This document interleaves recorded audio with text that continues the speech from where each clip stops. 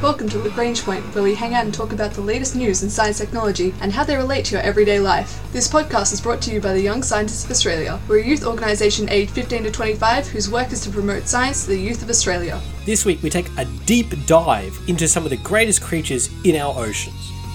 Now, whales can do a lot of things. They can dive to unimaginable depths, hunting for squid, but they're also getting to look out for things like sonar and how they can steer them off course, and still manage to churn out pop hits that can spread cross continents. This week we find out a lot about the great work that whales are doing in our oceans.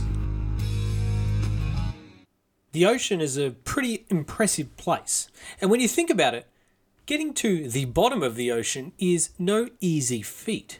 Now, we know that the ocean has canyons and giant crevasses, which can go all the way down 10,000 metres in the case of Challenger Deep, the very large trench in the ocean that James Cameron visited all the way back in 2012. And that's pretty impressive.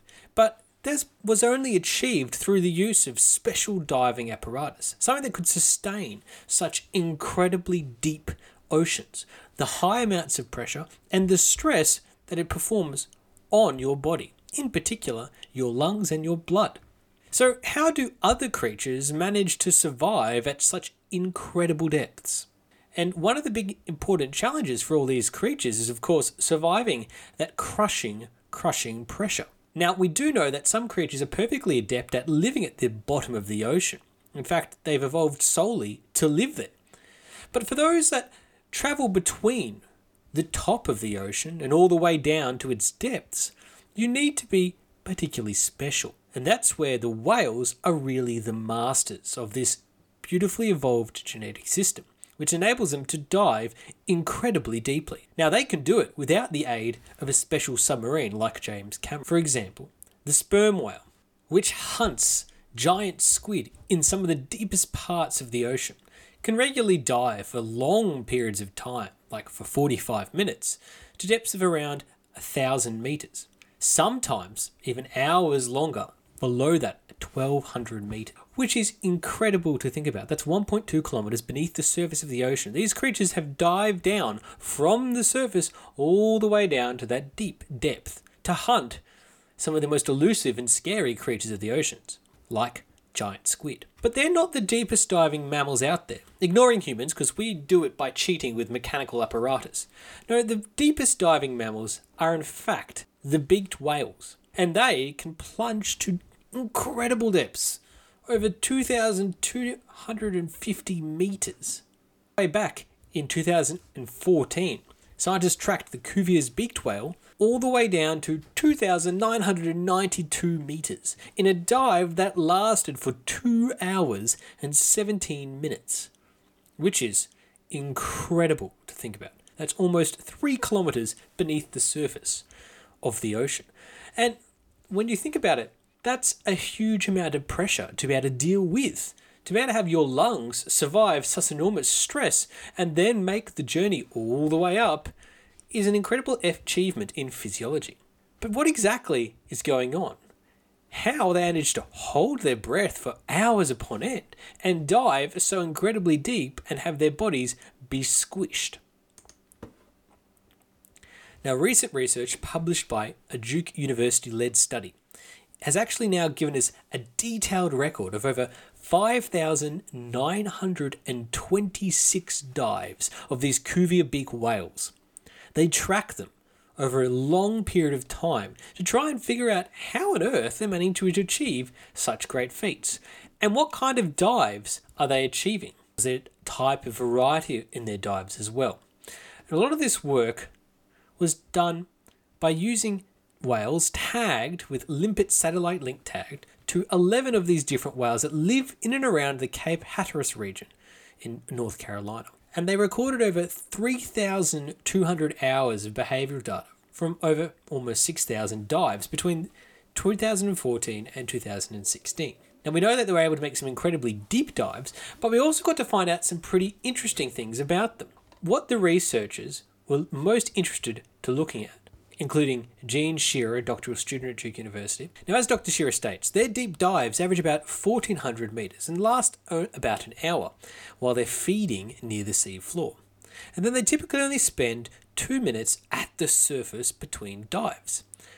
So they can go down to such deep depths, be there for heaps of time, and then only come up to get a breath for 2 to 3 minutes before diving back to these incredible depths again.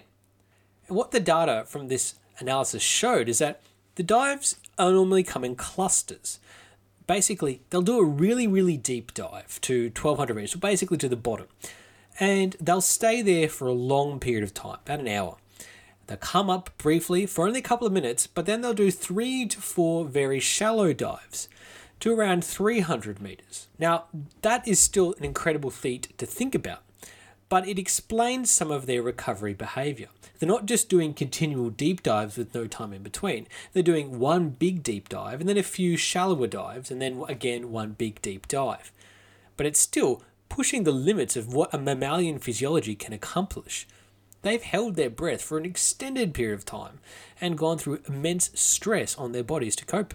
Now, these are fascinating animals, but as Dr. Shearer states, they're the world's deepest mammalian divers, but we don't yet understand how they dive to such extremes. But the results that her and her colleagues have published in the Royal Society Open Science Journal in February outlines at least a way forward, a collection of data to validate just how deep and how frequently these whales are diving to enormous depths. Some great work coming out of Duke University.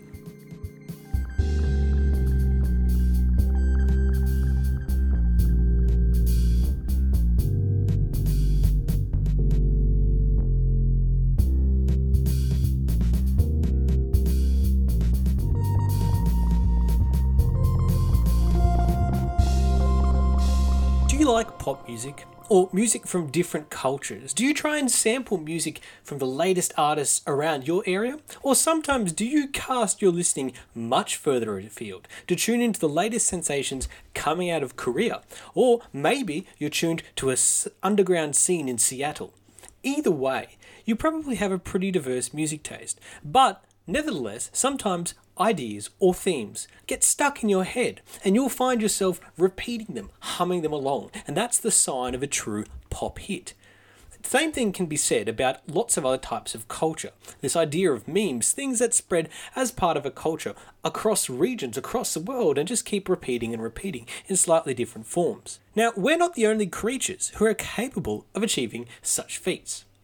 A new research just published in the Royal Society Open Science Journal by the authors Melinda Redekai, Carissa D. King, Tim Collins, and Howard Rosenbach, who've been all working through the Wildlife Conservation Society, along with Ellen Garland from University of St Andrews, Gabrielle Caldwell of WCS, Stony Brook University, and Yvette Razadfin-Dracoto of COSAP in Madagascar National Parks, have been studying, immersing themselves in the latest musical trends and fads from 2 completely different areas of the world, one around the South Atlantic, the other all the way across in the Indian Ocean. And they've been analysing hours upon hours of songs over a 5-year period to try and get a feel for the way in which humpback whale culture emerges, changes, and spreads all the way across the world. They have been analysing the songs of incredibly different humpback whale populations from entirely geographically separated parts of the world in the southern hemisphere. And what they've found is incredibly astonishing. Now, what they found is that what can happen is that songs, little snippets of these whale song, can spread all the way from one population group in the Indian Ocean to one in the South Atlantic. And this happens out of contact between different members of that population group, singing the song. They'll hear the song and they'll repeat phrases, snippets of it. And this was published in a paper called Culturally Transmitted Song Exchange Between Humpback Whales. And it's a pretty incredible thing to think about. Now, it's been noted before that song sharing does tend to happen between populations in the Northern Hemisphere. And it happens for a number of reasons, because they're very close proximity to each other. The breeding grounds and the seasonal feeding areas of lots of different types of whale pods or groups in the Northern Hemisphere is actually incredibly close. But in the Southern Hemisphere, they are really, really far apart. The Southern Atlantic and the Indian Ocean are incredibly diverse regions, and the songs have to travel a very, very long way, but travel they do. They actually can analyse different types of whale songs from basically the two different sides of the African continent. One from groups of whales near the coast of Gabon and Madagascar, and one all the way across on the other side, in the regions around Madagascar. And when they transcribed 1,500 individual sounds that were recorded over a 5-year period and analysed them using statistical methods, they actually found some pretty interesting ideas. Now, male humpback whales are pretty complicated singers. They make compositions which consists of moans, cries, and other vocalizations, and they're all broken up into things they call song units. Song units are then composed into much larger phrases, which are then repeated to form themes. And different themes are produced to form a song cycle that is then repeated over the hours or even days. Put it another way, think about it like a verse being grouped together in different orders to form a theme, maybe a song, and then this is put into an album, and that album is played on loop or maybe played in different orders. But what is interesting is that all males within the same population can sometimes end up singing the same song type. And this population-wide song is sort of maintained, but it can lead to sometimes a seasonal hit song sweeping across the population group. Starts off in one area, but soon it spreads and you'll be able to hear lots and lots of variations and copies of the same base song. And over time, the researchers basically were able to detect shared phrases and themes in both populations. Now, with sometimes, a song would really spread quite quickly, and it would spread to all the population groups really, really quickly. But other times, it would take some time to spread or wouldn't spread as far. Basically, some mega hits went platinum on both sides of Africa, whilst others would only go platinum in the region around it, with some moderate success elsewhere. But other times you'd actually see variation, with a hit song from Gabon, version of Theme 1, which is consisted of a cry whoop. But the whales in Madagascar, they split Theme 1 into two parts, a descending cry followed by the separate whoop or trumpet noise. So they took the same song, but gave it their own flair. And this song evolution and cultural spread happens over a very long period of time. Over the 5 years, they saw a lot of movement and change in different ideas backwards and forwards. And it's incredible because though we know and have known since the 1960s that whales were able to sing amazing songs, this is the first time we've seen just how far their songs can spread across an area that is massively geographically separated by the continent of Africa in the way. So this is some great research being led by the Wildlife Conservation Society to show just how alike we are to whales and how they have their own unique culture with its own pop hits and trends.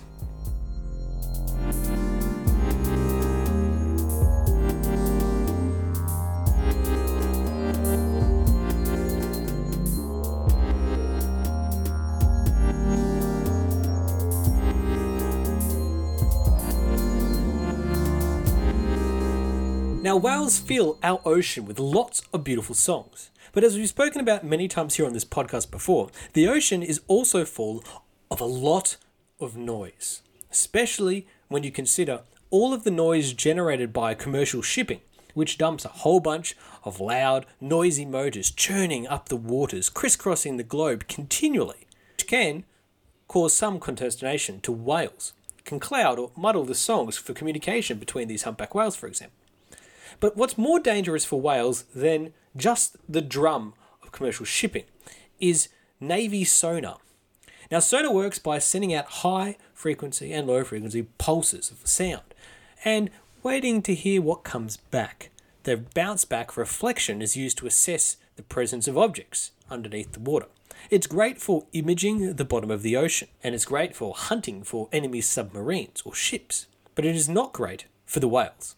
And for decades, the US Navy has used high-powered sonar during typical anti-submarine training and testing exercises, and they do it in a bunch of different locations across the world, including the San Nicolas Basin of Southern California. Now, beaked whales and other deep-diving whales are particularly sensitive to these kind of military-grade sonars, which has led to actually some incidents of mass stranding events, after which the Navy and legal action from environmental activists forced the Navy to modify their training activities and to create sonar-free areas.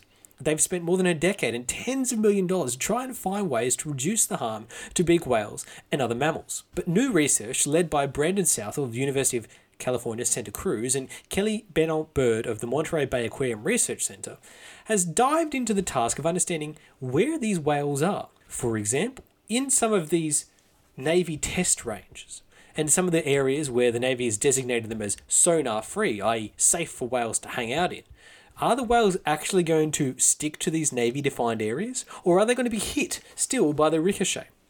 And to do this, the researchers equipped an underwater robot with echo sounders to measure the abundance, density, and size of something very, very particular, the presence of deep-sea squids. And the reason why they were looking for the deep-sea squids inside this Navy test range is to use them as basically an indication of where the whales would end up. Because you see, beaked whales have a very intensive caloric diet. As researcher Kelly Bennell-Bird puts it, beaked whales work very hard to obtain their food. They are essentially living paycheck to paycheck, which is very different to a larger whale like a baleen type whale, which has significant fat and energy reserves.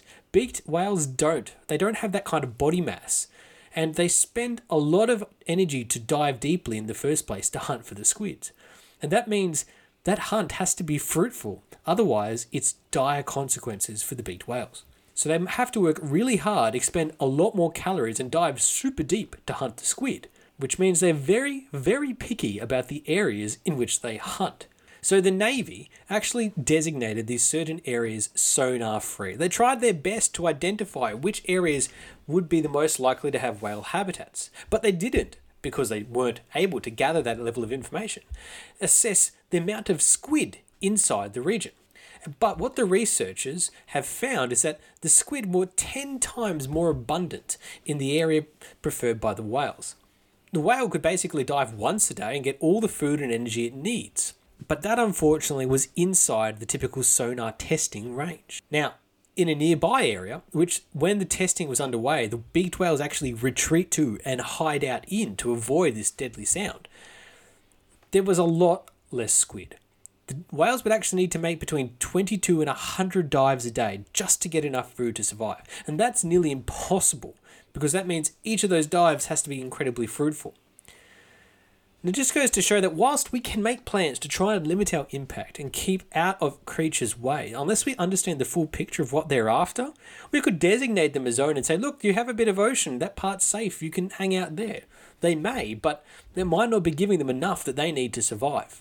So some great research recently published in conjunction Monterey Bay University and University of California, Santa Cruz, which just goes to show the importance of doing a thorough analysis of an ecosystem, not just one or two factors. If we want to protect our whales from things like sonar and designate sonar-free areas, we need to also consider the presence of prey and food sources. And this is just as important for areas like the Navy, who are trying to designate areas to be sonar-free, but it would have the same benefit for people trying to assess the impact of drilling a new oil rig or designing a new shipping lane. The use of drones to try and assess the levels of prey is a great innovation, and that was recently published in the Journal of Applied Ecology. This has been the Young Scientists of Australia's podcast, Lagrange Point. From churning out cross-cultural pop hits to dodging out of the way of whales and diving deep, we found out some of the amazing skills of whales. Our ending theme was composed by Audionautics. Head to ysa.org.au for more information about the Young Scientists of Australia.